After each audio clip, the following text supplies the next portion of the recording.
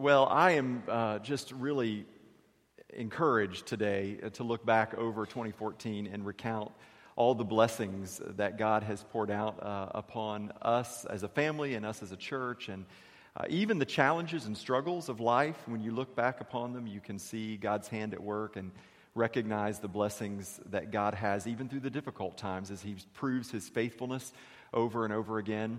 And, you know, it was this time last year that we were preparing to launch the 75th anniversary celebration of Southside Baptist Church. And we spent this entire year celebrating this church and all the blessings that God has had on it, the way He's used it. We started off, if you'll remember, by reading straight through the entire Bible, 75 hours in the Word, and we met up here on New Year's Eve and read all the way through to that Sunday, that first Sunday of 2014. And there were several words that sort of captured our imagination throughout the year. You know, our commitment to God's Word, we said, was something that was really important to us as a church family, that it was the foundation for us as a church.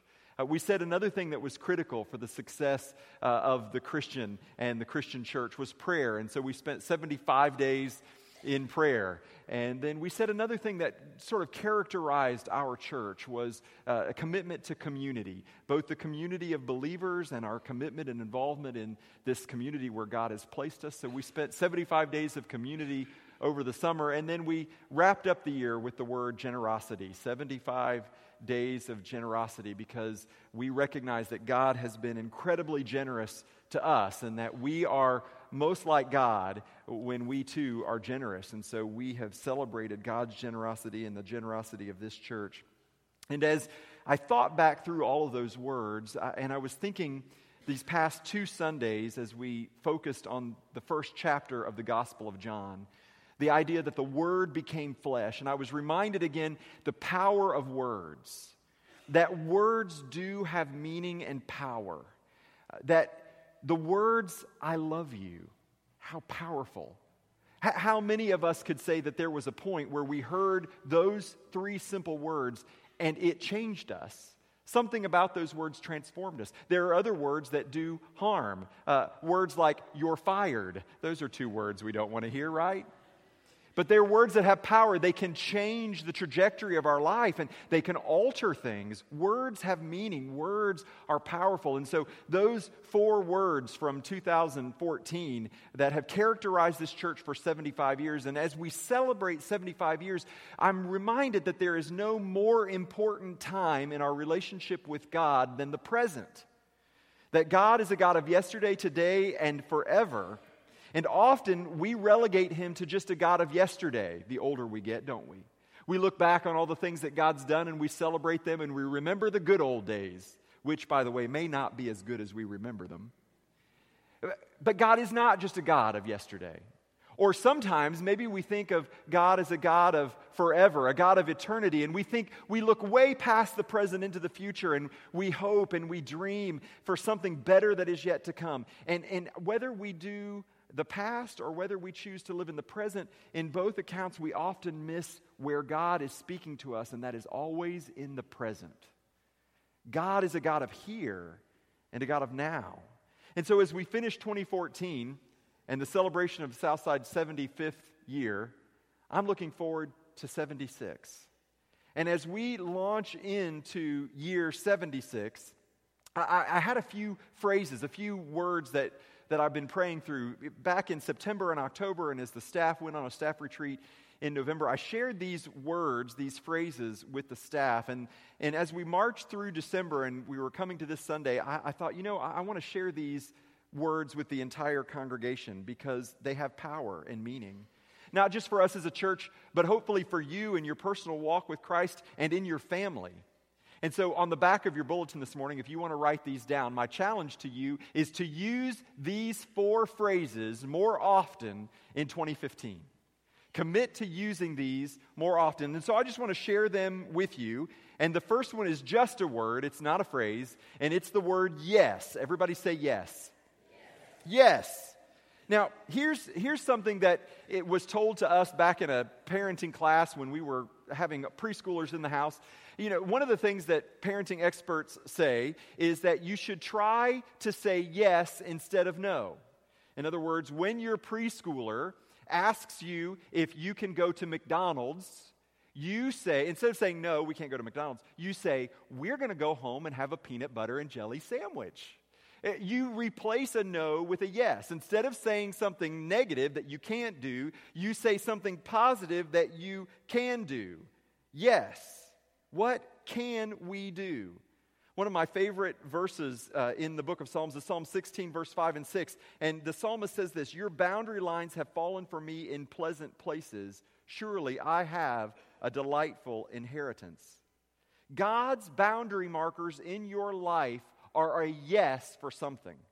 But so often, we look at the boundary markers in our life as God's no to us, rather than seeing them as God focusing our vision on exactly what it is He wants us to do. Let me give you some examples.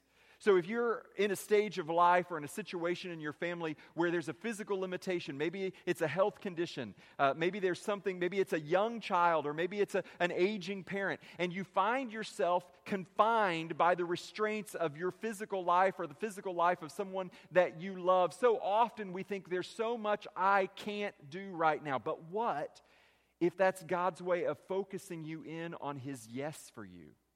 What if in that boundary marker, God has marked out a pleasant place for you that is a yes? And rather than focusing on the things you can't do, you say, these are the things I can do. This is what God has called me to do. Do you know some of the most powerful prayer warriors in this church are physically limited from ever going with us on a mission trip? They're physically limited from even coming to church as much as they want to, and yet they're praying for many of you by name, and you may not even know them. What is the yes in your life? Where can you say yes rather than always focusing on the no? I was thinking back through the life of our church over these past 6.5 years as I've had the privilege to serve as the senior pastor. And you know, people are looking at this period of our history, and especially in the church, and they've coined a phrase for it, a name for it. It's called the Great Evangelical Recession. Because churches are so much in decline financially and in attendance, and at a time when so many churches are focused on the no's, Southside has continually focused on the yes. What can we do? Do you realize that it was at one of the lowest times financially that God sent some refugees from a people group we'd never heard of called the Karen? And Southside Baptist Church said yes. And today there are over 200 people from the Karen ethnic group living in Jacksonville that worship at Southside Baptist Church. A church was started because Southside Baptist Church said yes instead of focusing on the no's. There was a time when God said, you know what, there's a church that has had to close its doors, and Southside said yes to the Larson community and established the Larson Outreach Center. You find the yes. And God has yeses for you in your life in the new year. And maybe this is something as simple as in your relationships with your husband and your wife, your children, your parents. Rather than focusing on all the negativity, what if you found something positive? What if you found something that you could say yes to, rather than always saying no to something?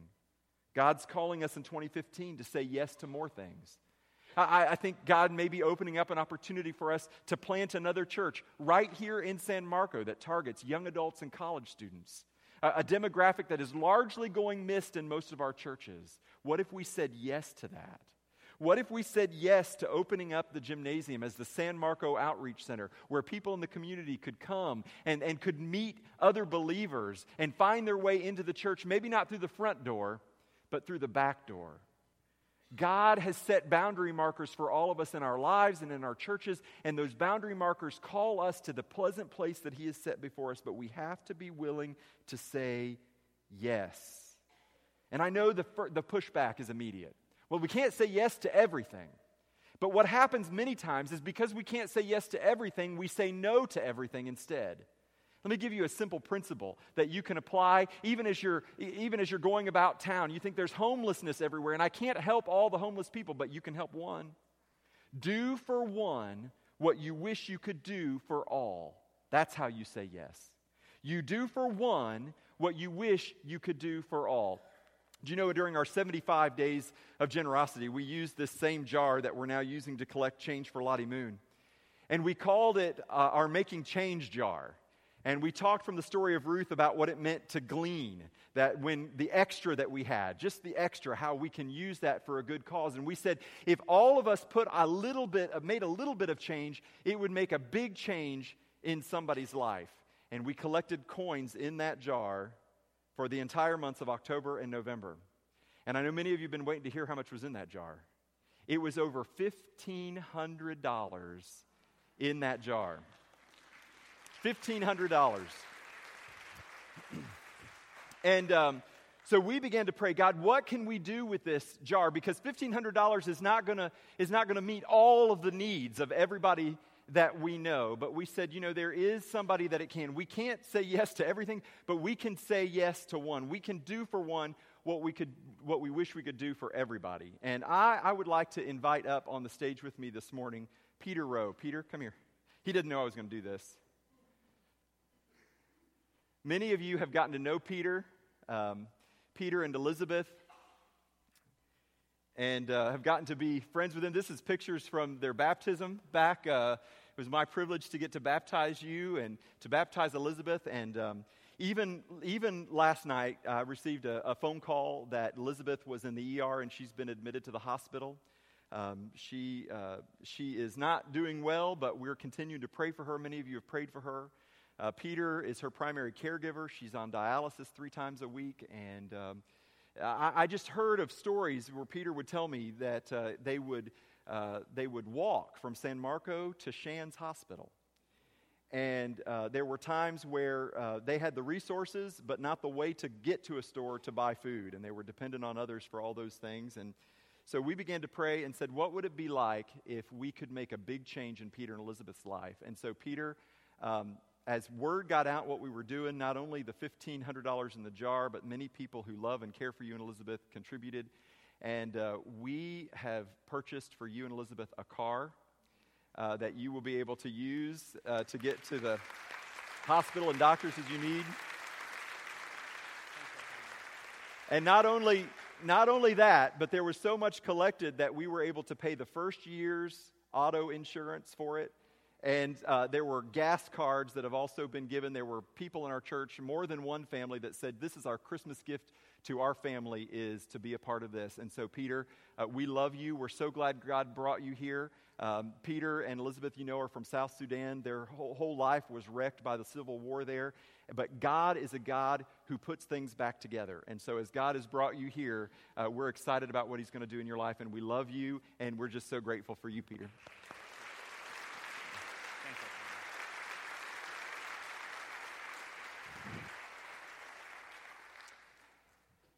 So what are we going to say more of in 2015? Yes. Yes, we're going to say yes. Second thing I want you to say more often is, what will make it better? Will you say that with me?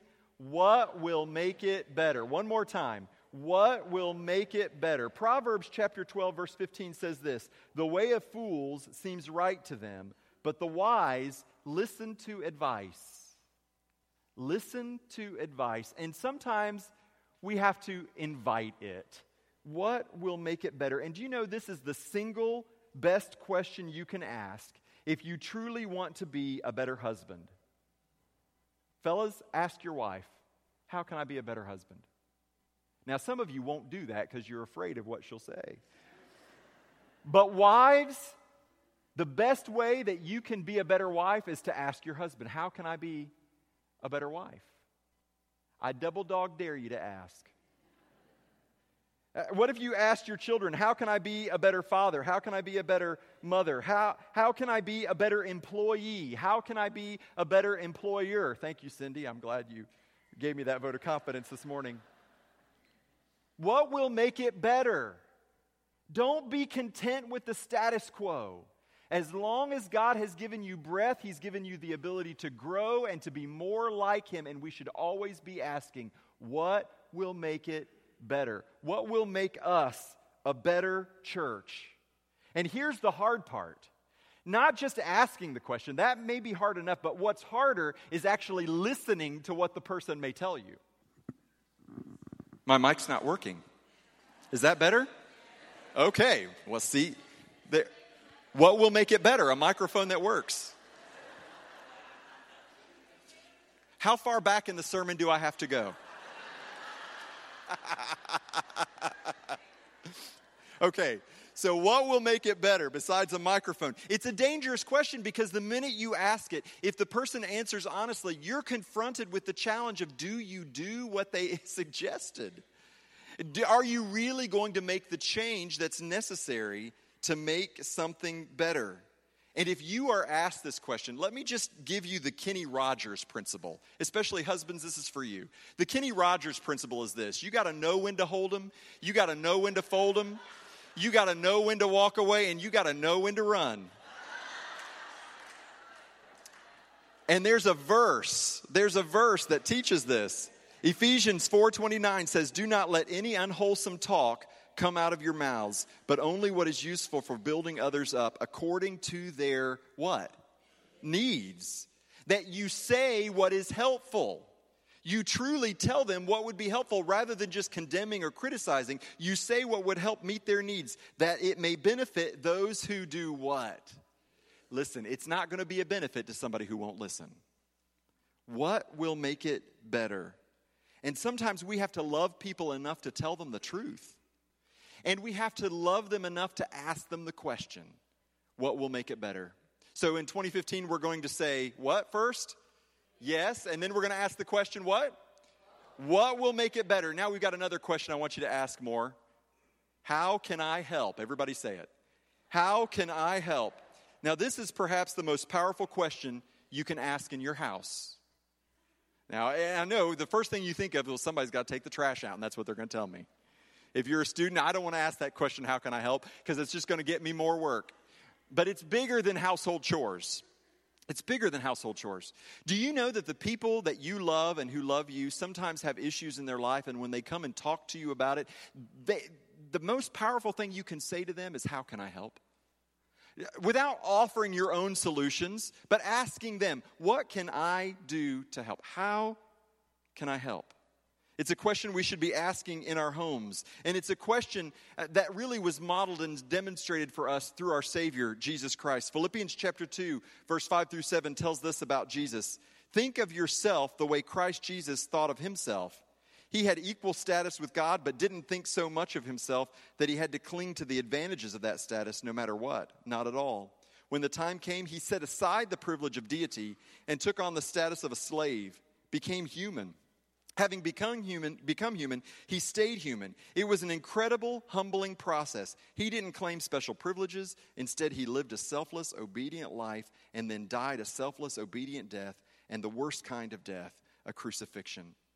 How can I help? It puts us in a position where we become a servant to others. How can I serve you? What will make it better, and how can I help? And so many times we avoid situations because we say, you know what, that's not my problem. But as a Christian who have the mind in us that was in Christ Jesus, it may not be my problem, but it is my responsibility. It is my responsibility to serve others and to love others well.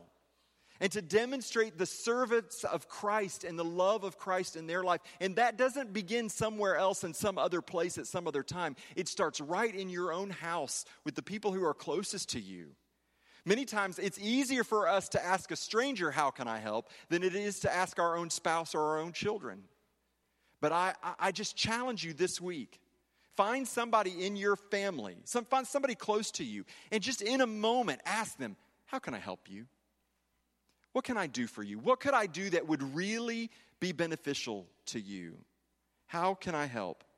So let's review. 2015, we're going to say what? Yes. We're going to ask the question what? What will make it? And then the next question? How can I help? And finally, and perhaps most importantly of all, let me tell you why. Everybody say that with me. Let me tell you why. 1 Peter chapter 3, verse 15 says this. Always be prepared to give an answer to everyone who asks you to give the reason for the hope that you have. Let me tell you why I'm serving people. Let me tell you why our church decided to collect all this change and bless Peter and Elizabeth. It's because we believe God has given us the best gift of all in the form of his son, Jesus Christ. And so we seek to demonstrate God's generosity by being as generous as we can to all the people God brings into our path. Let me tell you why we work with refugees from Burma. Because when we were aliens and strangers, God adopted us and took us in. And so that's why we do it. Let me tell you why we serve the least of these in our community. Because we were all the least of these, and God chose to serve us. Let me tell you why. See, inspiration beats information every time. Actually, information without inspiration equals stagnation. You can get all the facts and all the knowledge, but without the inspiration of why it matters, why it makes a difference what we do as a church, why it makes a difference what you do with your family around the dinner table, without that kind of inspiration, we become stagnant and we just become bloated with more and more information that never turns from word to flesh. And it's the inspiration, it's the story that turns words into flesh and turns it just from merely ideas, good ideas, into actually things that would be helpful to the community and to your family and to the world. This question forces you to check your motives and to be honest with yourselves. Now, I know none of us have ever done this, but do you know, have you ever given your kids a directive and the reason you were telling them to do it is just because you wanted a little peace and quiet? But when they said, why do we have to take a nap? You're like, because I said so. Now, Sherry and I never did that. Because I said so reveals inside of you, that statement itself reveals a desire to be less than honest. See, this is a good question to ask yourself. Why am I doing this? Why am I acting this way? Why do I treat that person this way? Let me tell you why exposes the truth of our motives. And it can inspire people, and it can change lives, beginning with your own.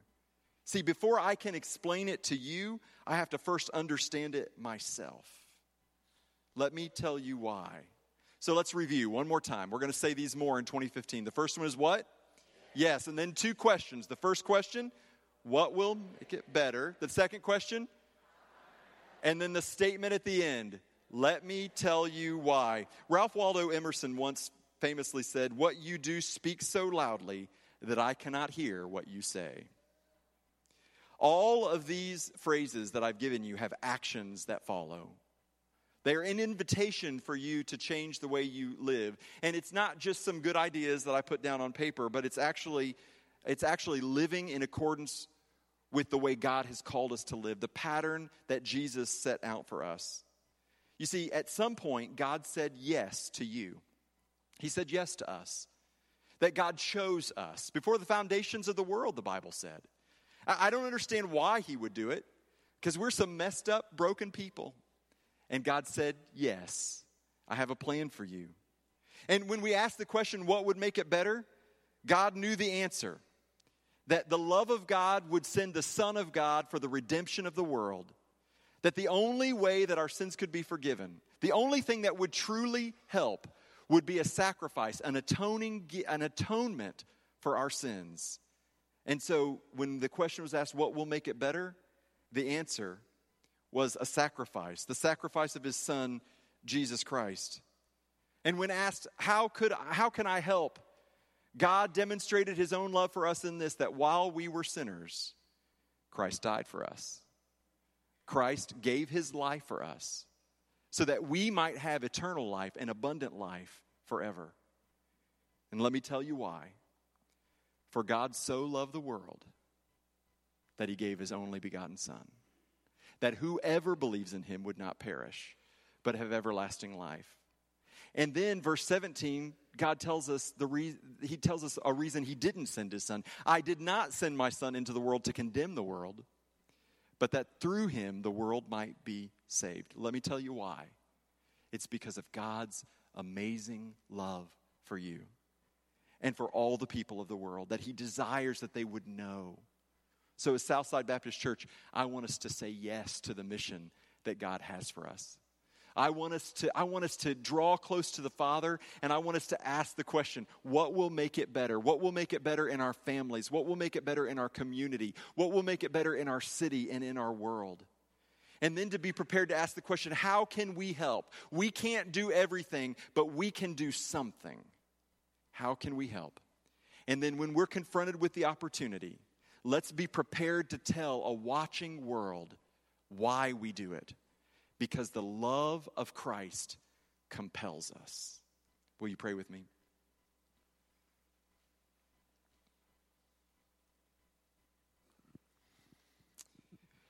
As we come to this time of commitment and invitation, I want to just extend this invitation to you for a much broader purpose than just one service. But perhaps at the end of the year, you recognize just the amazing blessings that God has poured out on you in 2014. And I hope that sometime in the stillness of the holidays, you've had a few quiet moments to reflect and to give Him thanks, but perhaps you haven't. And perhaps today, just as an expression of your worship, you'd come and pray at these steps. But maybe there have been challenges and struggles and difficulties, and nobody's more excited about the beginning of a new year than you. And if you were honest, you would have a few things that you would tell God, things that would make your year better. You know, God's prepared to hear that too. That you can come and pray. You can pray right where you are. Just responding to God's invitation. His yes to you. Behold, Jesus said, I stand at the door and knock. If anyone will open the door, I'll come in. Will you say yes to Him? Father, on this, the last Sunday of 2014, we, your people, are grateful for your love, your provision, your faithfulness to us, not just in the good times, but in the difficult times. And Father, as we conclude this 75th celebration, 75th year, celebrating of 75th year, we look forward in anticipation with all that you will do. But Father, we want to be a people of right here and right now. Help us be fully present, fully aware that you are God with us, in us, through us. Open our eyes to those who are around us, who may only be with us for a moment, Father. A stranger, a family member, a neighbor. Help us to see the world and see the circumstances, the people around us, the way you do. And Father, help us to say yes to you by saying yes to your will for our lives on a moment-by-moment basis. Father, make us humble. Give us the mind of Christ, that we would be humble as He was humble. That we would ask the question, how can we help? What can we do to serve? What will make it better? Lord, we pray in this time of commitment that your Holy Spirit would move and that we'd respond to you out of obedience and faith. It's in Jesus' name we pray. Amen.